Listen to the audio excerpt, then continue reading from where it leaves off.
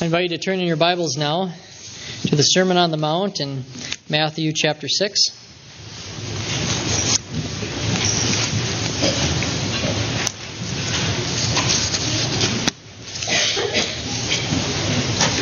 Matthew chapter 6, verses 5 through 10. And you can find that on page 811 in the Bibles around you.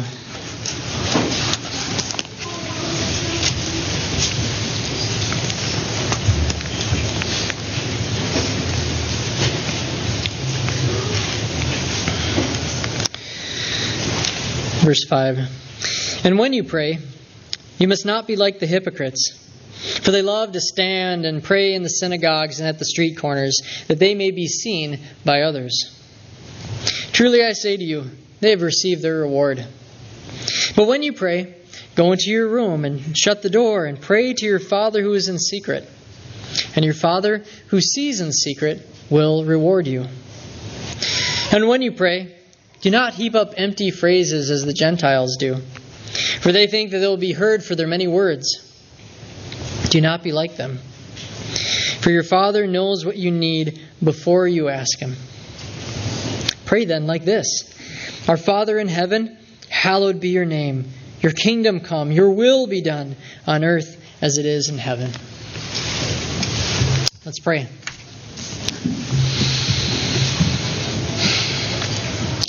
Heavenly Father, as we come to the Lord's Prayer once again, we just recognize that we don't want the Lord's Prayer to just be an empty phrase that we just heap up to you. But Lord, we want to fill this prayer and every single petition. We want to fill it with rich meaning from your Word. And so I ask, Lord, that your will would be done in this service. Lord, that your will would be known. That your will would be remembered. That we would remember, oh Christ, that you did the will of God. And then, Lord, I pray that by your Spirit's power, that we would then be able to do your will. So we pray this all in the name of Jesus Christ, who is able to do all things. In Jesus' name, amen.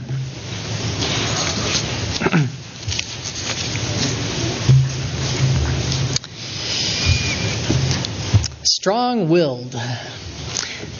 Strong-willed. Have you ever been described that way, or do you know anybody in particular that can be described as strong-willed?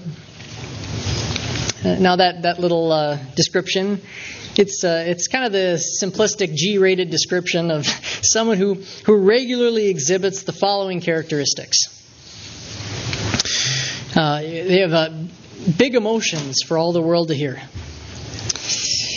Demanding to know why after every instruction. Stubborn arguing. They're great at debating, great at finding loopholes, and for finding exceptions to their particular case.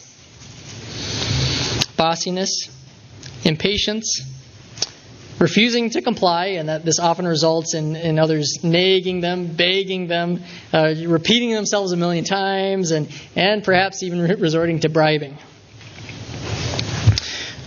Making their own rules. Entitlement. Selective hearing. And moving at their own pace. Now, maybe this describes a special someone that you know in your life. Maybe this describes you. Now, obviously, being strong-willed it's full of very positive traits. There's lots of leadership traits, especially when children grow up. But as one parent put it, one day I'll be thankful that my child is so strong-willed. Today is not that day. Well, today I want to posit to you that God only has strong-willed children. We are His strong-willed children, and yeah, boy, do we give it to Him some days. We too get angry when things don't go our way.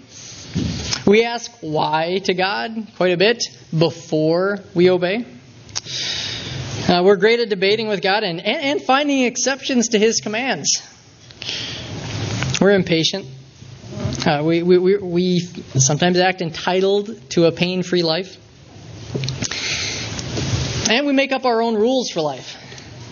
And then we expect other people to follow them. We have selective hearing, don't we? There's certain passages in Scripture that we really like, and then there's others that we just kind of ignore. We move at our own pace with our obedience. Yes, we are God's strong-willed children, but God is a good and loving Father, and He has not given up on us. He is patiently transforming our hearts from living for our names, our kingdoms, and our wills, to living for His name, for His kingdom, and for His will. So today we're going to consider the prayer, "Your will be done on earth as it is in heaven." And we're going to see how God changes our hearts from singing this anthem of "My will be done" to singing God's praises of "Thy will be done." First, we're going to consider how we are to pray that God's will might be known. So what is God's will? And how is it important that we know God's will in order that we might do His will? And second, we will remember that God's will was done. Past tense, it was done. It was accomplished by Christ. And finally, building off of the gospel, we're going to consider how we are to pray with this gospel hope that God's will might be done today and in the future. So that's where we're going today. As we look at the Lord's Prayer, we see that this phrase, "Your will be done," it really flows. It flows out of the first two petitions. The first petition, that's the whole purpose. That's the end for which God created the whole world. That's the very goal, the main reason why God chose to create the whole universe to begin with, that His name might be glorified. So in our prayers for God's kingdom to come and for His will to be done, we're praying for the means by which His name is going to be glorified. And as God's kingdom comes and as His will is done, His name then is known and believed upon and worshipped and glorified above all other names. Now, as we begin to explore this vast mountain range called the Lord's Prayer, let's remember that first and foremost, this is a prayer for God to act. It's a prayer for God to act. And yes, as we pray this prayer, we see how we are to act and how we are to hallow God's name and to advance His kingdom and to do His will. But our focus is primarily in how God will act, how God will glorify His name, how God will increase and build His kingdom, and how God will make it possible for His will to be done. So God is the subject today. We are on our knees looking to Him to accomplish His will. He is our only hope. Well, let's parachute down onto this mountain called Your Will Be Done, and let's begin to explore it.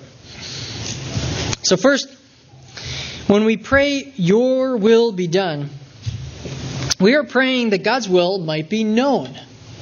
That it might be known. Now, we can't do God's will unless we know God's will. So what is God's will? As we read the Bible, we see two things about God's will. We see, first of all, that it's unified. God's will is consistent and it doesn't change. It's one will. And another thing that we observe is that there are two different aspects to God's will. Two different aspects. There's God's secret will, and then there is God's revealed will. Secret will and His revealed will. Now, one verse that articulates both of these is Deuteronomy 29:29. Deuteronomy 29:29. It says, "The secret things belong to the Lord our God, but the things that are revealed belong to us and to our children forever, that we may do all the words of this law." So God has a secret will, and that secret will belongs to Him and Him alone.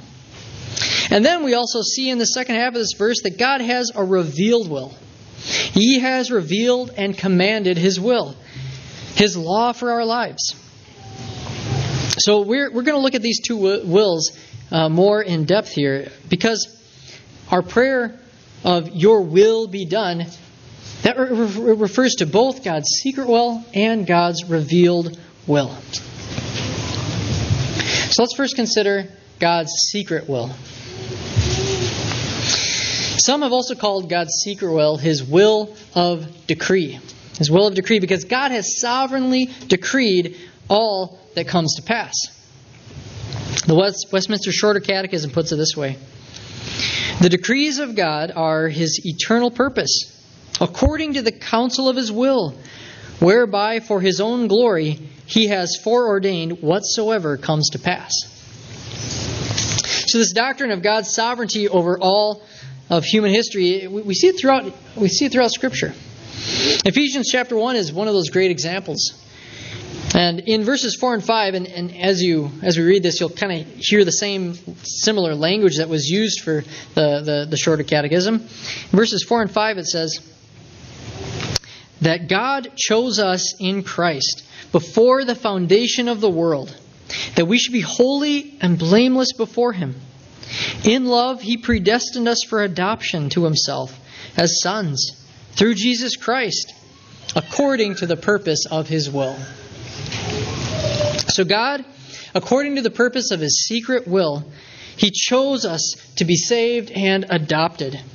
Before the foundation of the world, before God created anything, He predestined us.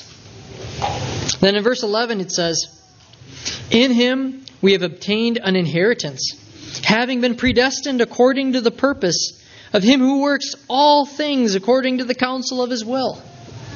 All things. God works all things according to the counsel of His will. So God is supreme. Now this might blow our minds a little bit. It's really hard for us to comprehend it. I mean, we can't fully comprehend it. So we can begin to understand why this is a part of God's secret will, why there's a degree of mystery to it. Now this aspect of God's will cannot be thwarted or resisted. Psalm 115 verse 3 says, our God is in the heavens. He does all that He pleases.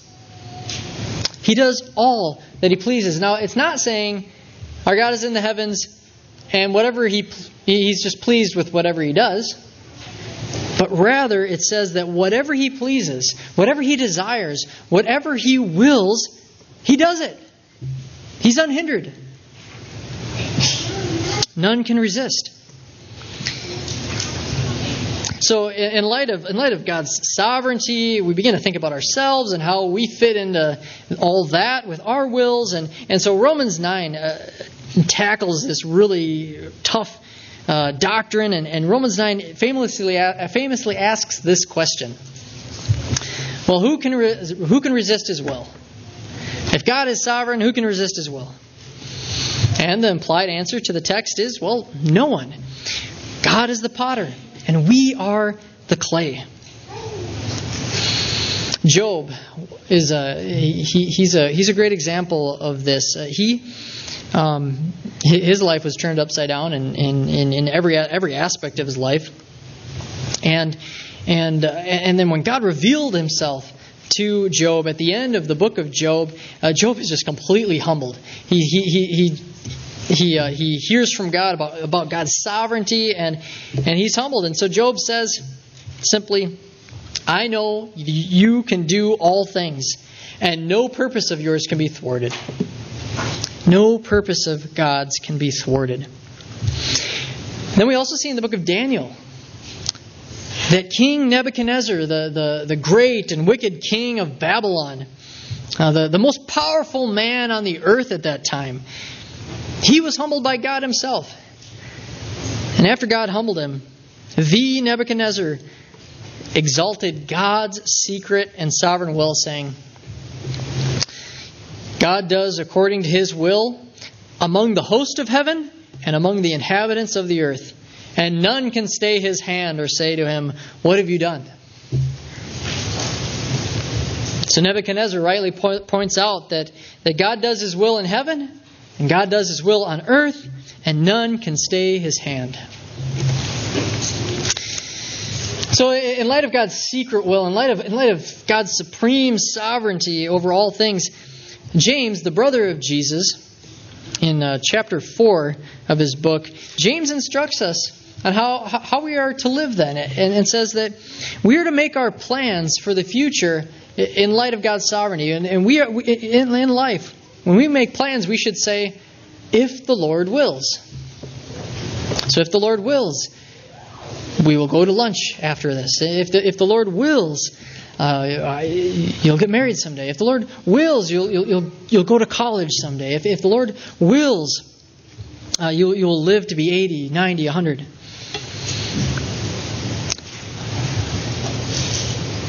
God's work in time and in space and throughout history, it's called His providence. His providence. He ordains, by His providence, He ordains the good and the evil. So when we think of God's secret will, we're to remember that God is providentially working all things, and that God He's ordinarily not revealed His secret providence. He's ordinarily not revealed his plans and His purposes for our lives and for the course of human history. So that, in summary, is God's secret will, or His will of decree. Next, we have God's revealed will. His revealed will. His revealed will, it's also described by theologians as His will of command or His preceptive will. God has revealed His will to us in His Word, in the Bible.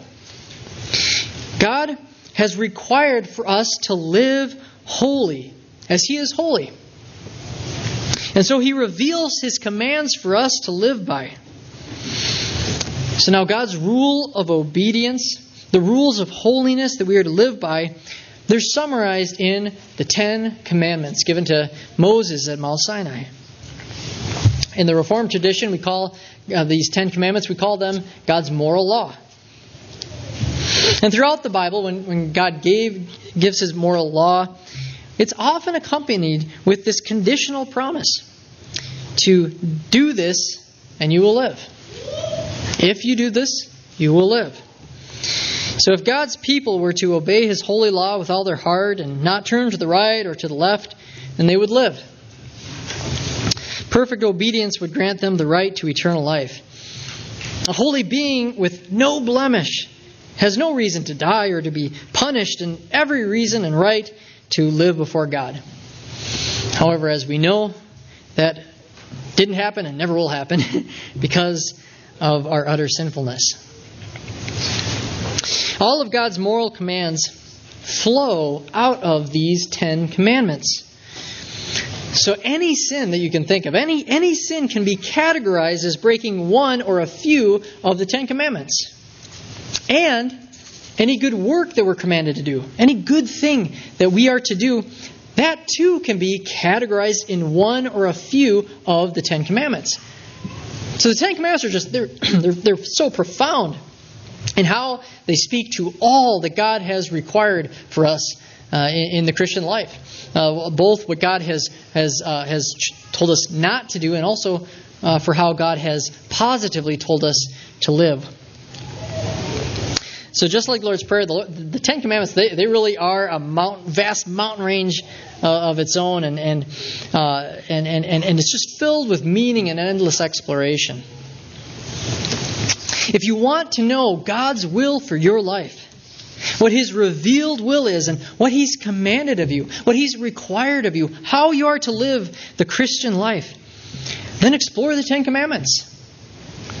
If you want just this really deep dive into the significance of each command, I'd recommend going to the Westminster Larger Catechism on the law. Now, I know that portion of the Westminster Larger Catechism, it's long. Those are some long question and answers. Don't try to memorize them. And maybe some of you are gifted that way, but it's beyond me to try to memorize that. But what you see is this expansive, you see how expansive the application of the Ten Commandments, how far out they go, and all that is required of us. And it can really start to fill out what different sins there are, and also how God has called us to live, how we are called to love Him, and how we are called to love our neighbor. So it's personally been helpful for me to see my own sin and that I hadn't even seen before. Categories of new sins that I didn't even know existed. As we saw earlier in our time of confession and assurance, Jesus summarized the whole law. The whole law, including all of the Ten Commandments, he summarized it into the two commands: love the Lord your God with all your heart, soul, mind, and strength, and love your neighbor as yourself. So love fulfills the whole law. God's revealed will is His Word, and His specific rules for our life can be found in the Ten Commandments and summarized in love for God and neighbor. Now we must know, this is really important, we must know that God's revealed will includes not only just the do's and don'ts of life, but also the areas of life that God has left up to our own conscience. God has given us Christian liberties. There is not a law for everything. We are free to live how we so desire in many aspects of life. We are free to use wisdom and love to decide things, such as if we are to get married or not, or what schooling we decide to do for our children, what clothes we put on for the day, what food we eat, what car we drive, how we rest and play, what we name our children, where we decide to live, what education and jobs we are to pursue. There's just so many areas of Christian liberty that God has not given us laws for. We are free. It's so important, brothers and sisters, that we know what God's law is, because then we can know where there is freedom of conscience. We can't know one without the other. So, without knowing the boundaries of the law, we will never know when our Christian liberties begin and when they end. Some of you here today may be living your life living your life in certain ways that you think God has commanded you, and when God has actually just left that up to your own personal conscience. And the other Christians in your life are actually not sinning when they're not living like you. So it's so important that we begin to see where God's law ends and where Christian liberties begin. So when we pray, "Your will be done," we are in essence praying. We're just praying so many things when we pray that, but in essence, we're praying against the traditions of man, the things that people say, "Oh, these are God's rules," but they're actually not. We're praying against legalism. We're praying against lawlessness, just to completely throw away the Ten Commandments, to throw away the laws of God. And we're also praying that Christians would know and enjoy in peace the freedoms that we have in Christ. 1 Thessalonians 4:3 summarizes God's revealed will for us, saying, "For this is the will of God, your sanctification." What's God's will for your life? Your sanctification. The goal of all of God's revealed will is for you to grow in holiness, to grow into the likeness of your Heavenly Father.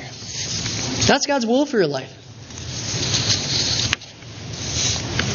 Now, unlike God's secret will, God's revealed will can be and is daily resisted by us. We quench the Holy Spirit. We disobey His law. And that is sin. And so we do not deserve to live forever with God in heaven, but rather to be punished eternally in hell for our rebellion. Without Jesus Christ making you a new creation, your will is only living for your will. Your will is in bondage to sin. It is not free. A verse that really articulates well the bondage of our wills before Christ is Romans chapter 8, verse 7. It says, "The mind that is set on the flesh is hostile to God, for it does not submit to God's law. Indeed, it cannot." So it doesn't just simply say that it doesn't submit to God's law. It goes so far to say it cannot submit to God's law. So those who are living in the flesh, those who only can live by the sinful nature because they don't have God's Holy Spirit within them, their will is only living for their will. They are bound in sin. So before Christ, our will had an incurable problem. It could not submit to God's law at all. We could not do God's will. The prognosis was hopeless. But that's where God comes in, right? That's why there's good news. And remember, God is the subject of this sermon. He is the one who acts because we are helpless. He is the one who accomplishes His will being done. And He did that by sending His Son Jesus to do His will. To do all of His will that He had planned before the creation of the world. To live, to suffer, to be handed over to Pontius Pilate, to be crucified and buried, and to resurrect on the third day. Jesus did all of His Father's will, even all of His revealed will. Jesus lived a sinless life, perfectly obeying the Ten Commandments, loving God with His whole self, and loving His neighbor, even to the point of selflessly dying. Before we are to consider how we are to do God's will, brothers and sisters, we are to remember that God's will was done. God's will was accomplished by Christ. It was finished. And after Christ ascended into heaven, Jesus sent His Holy Spirit to dwell within us so that His law would be written on our hearts and so that we could have the power to obey His will. So far we've looked at what God's will is, His secret will and His revealed will. And we've also seen how sinful our wills are, and that we don't, by nature, we do not submit to God's will. We don't obey God's will apart from God's Holy Spirit. And we've heard the good news that God has cured us of our incurable disease of sin. Now, all that we've covered so far, this has all been essential foundation for what we're going to build next. Let's now consider how we are to pray with gospel hope that God's will might be done. Because of the foundation that we've laid, we can be confident that when we pray, God can act with His Spirit to turn our wills and the wills of other people from disobeying His will to obeying His will. This is where we have hope. We can actually have hope. This isn't just going to be this pump-up sermon to all y'all about just, all right, guys, you can do it. You can do God's will. Go do it. Go do it. But instead, we come and we can find hope in the Holy Spirit by the gospel that we can do His will. So let's build off of that foundation. There are two ways that God works by His Spirit so that we do His will. God's Spirit empowers us to obey His revealed will, and God's Spirit empowers us to submit to His secret will. Obey and submit. Let's first look at obeying God's will by the Spirit. Praying, "Your will be done." It's like some of the prayers that you find in Psalm 119. Psalm 119, that's the biggest chapter in the whole Bible. And in there, in verses 32 through 36 in particular, when you read it, you see that these are just different ways of saying, "Your will be done." They are prayers for God to act so that we can obey. For God to act so that we can obey. So let me read to you these prayers here. Verses 32 through 36. It says, I will run in the way of your commandments when you enlarge my heart. Teach me, O Lord, the way of your statutes, and I will keep it to the end. Give me understanding, that I may keep your law and observe it with my whole heart.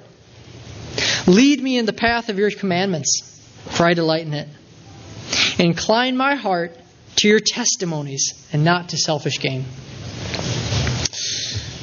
These are just other ways of praying, your will be done.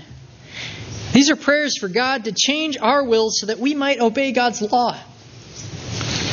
So I highly recommend memorizing some of these prayers in Psalm 119 and praying them regularly. God can enlarge our hearts. He can teach us. He can give us understanding. He can lead us. He can incline our hearts away from selfishness. We have hope. By the power of His Holy Spirit, we have hope. Philippians 2:13 also gives this exact same hope when it says, it is God who works in you, both to will and to work for His good pleasure. God is a heart surgeon. He's able to work in us. He's able to work within our will so that we can will what He wills. We can desire what He desires, and we can do His will. So let us pray with all earnestness and hope that His will would be done, because He can actually accomplish that in your life and in the lives of those around you who are not yet saved. If you're a parent, pray your will be done for your children. If you're a Sunday school teacher, pray your will be done for the children in your class this fall. If you have unbelieving family members or friends, pray your will be done in hope that God in His power can save them. Pray your will be done for us pastors and for the elders and for the deacons. We need God's help to do His will. We need God's Spirit. We need God's power. We need in order that we can wisely walk according to His will, according to His law. We may all be God's strong-willed children, but none of us, no will is too strong for God to soften. When we consider obeying God's will, we're also to consider it in light of the last phrase, the phrase, on earth as it is in heaven. So when we pray for God's will to be done on earth as it is in heaven, we're meditating on the perfect obedience and submission to God's will up in heaven, and praying that earth would become more and more like heaven is now. The angels and the saints in heaven do God's will continually. They do it with consistency, with fervency and joy, with genuineness. They do God's will immediately and completely. They are perfectly free from sinful wills. And so we are to do God's will as they do. Now, obviously, we can't do it perfectly, not in this life. But we are to see the saints in heaven as our mature, older siblings that we want to be like. Now, for those of us, like myself, who weren't firstborns, we were always looking up to our older siblings. We just couldn't wait to be old enough and big enough to do the things that they do. Right now, my daughter just keeps asking me if she can ride a pedal bike like her older brother. She just can't wait for that day when she can do that. And so in the same way, we are to look to the saints in heaven to remember that as we're going on this race of life, we're surrounded by a great cloud of witnesses of people who have already run this race. And they're now surrounding us and they're cheering us on. And we can look to them and be inspired to grow up to be like them in their godliness. So that sheds a little bit of light on what it means for us to pray that God's will would be done on earth as it is in heaven. Now lastly, when we pray, your will be done, God's Spirit empowers us to submit to His secret will.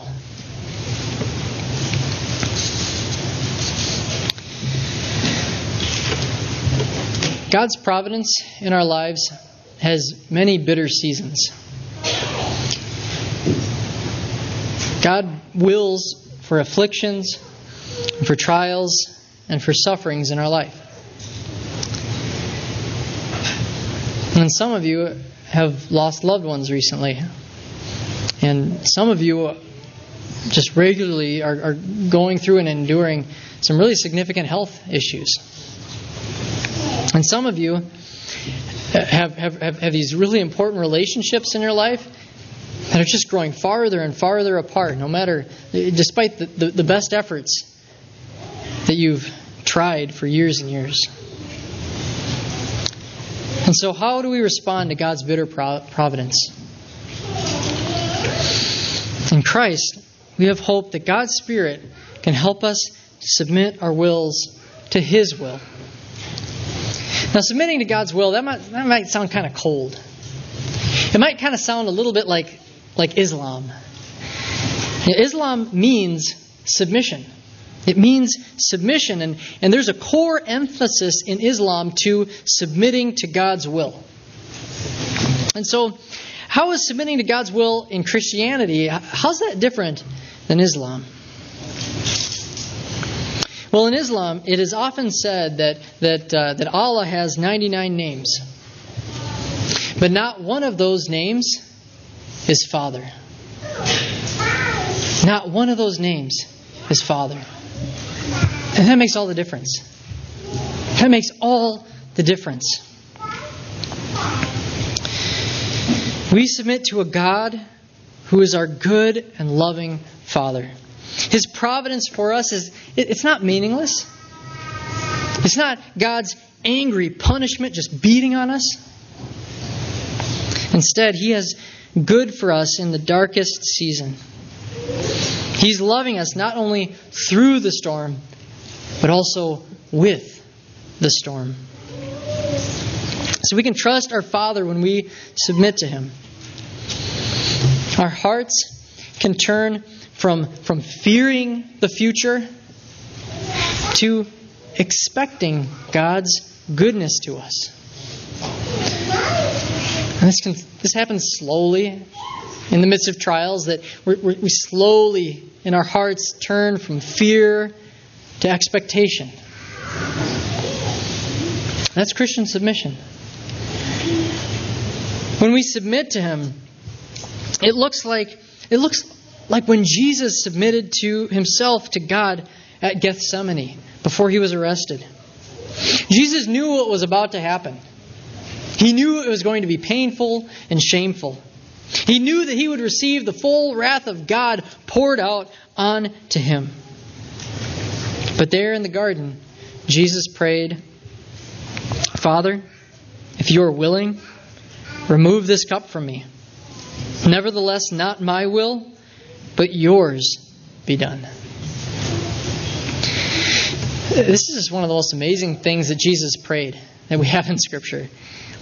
He prayed that if God was willing, that He would remove this cup of wrath that it was about to be poured out upon Him.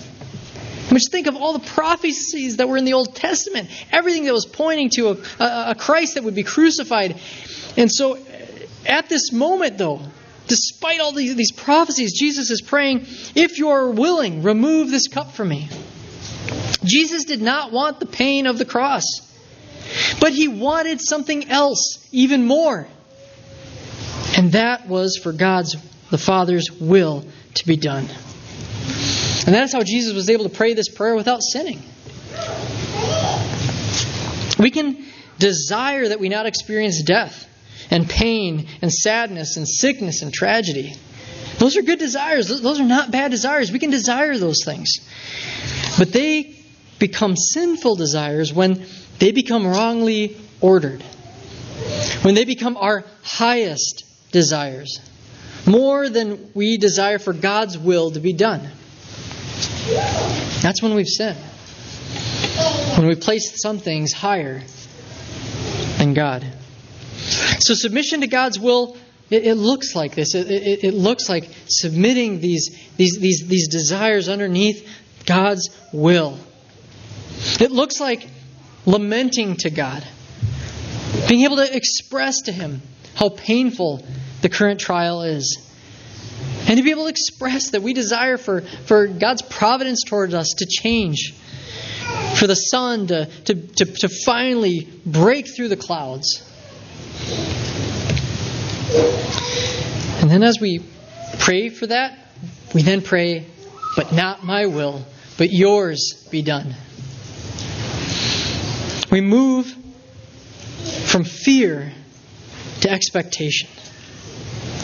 We quiet our hearts. We wait upon the Lord. We content ourselves with the portion that the Lord has given us for today. And that can be so hard, especially when we look around at our other brothers and sisters who have a different portion. But we content ourselves. We know that our Father has given us enough for us today. We humbly look for how God is using this present affliction to sanctify us.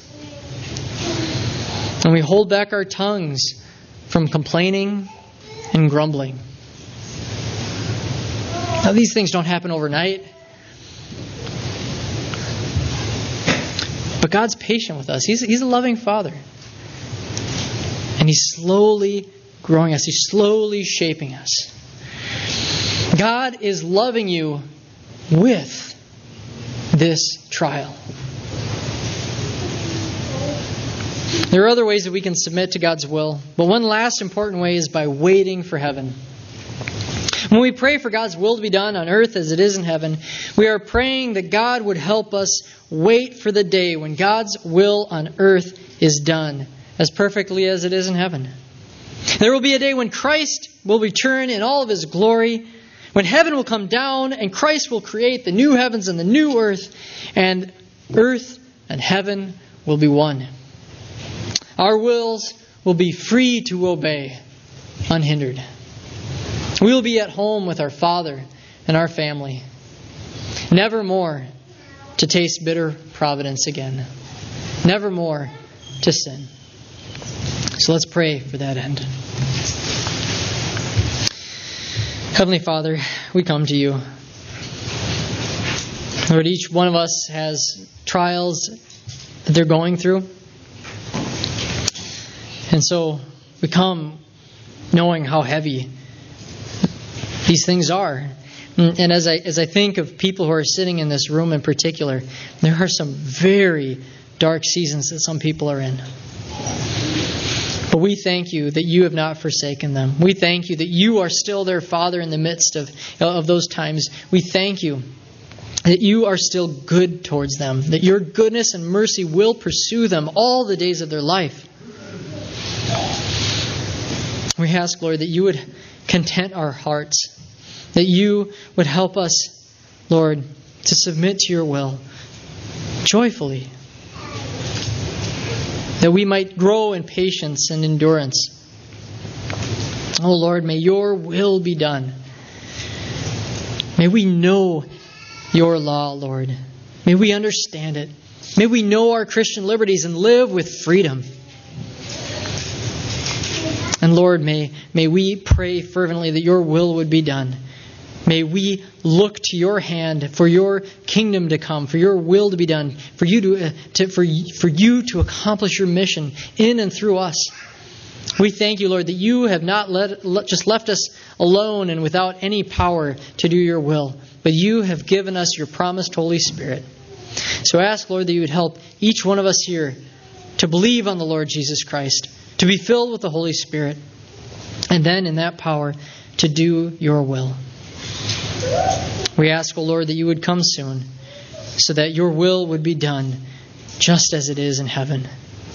We pray this in Jesus' name. Amen.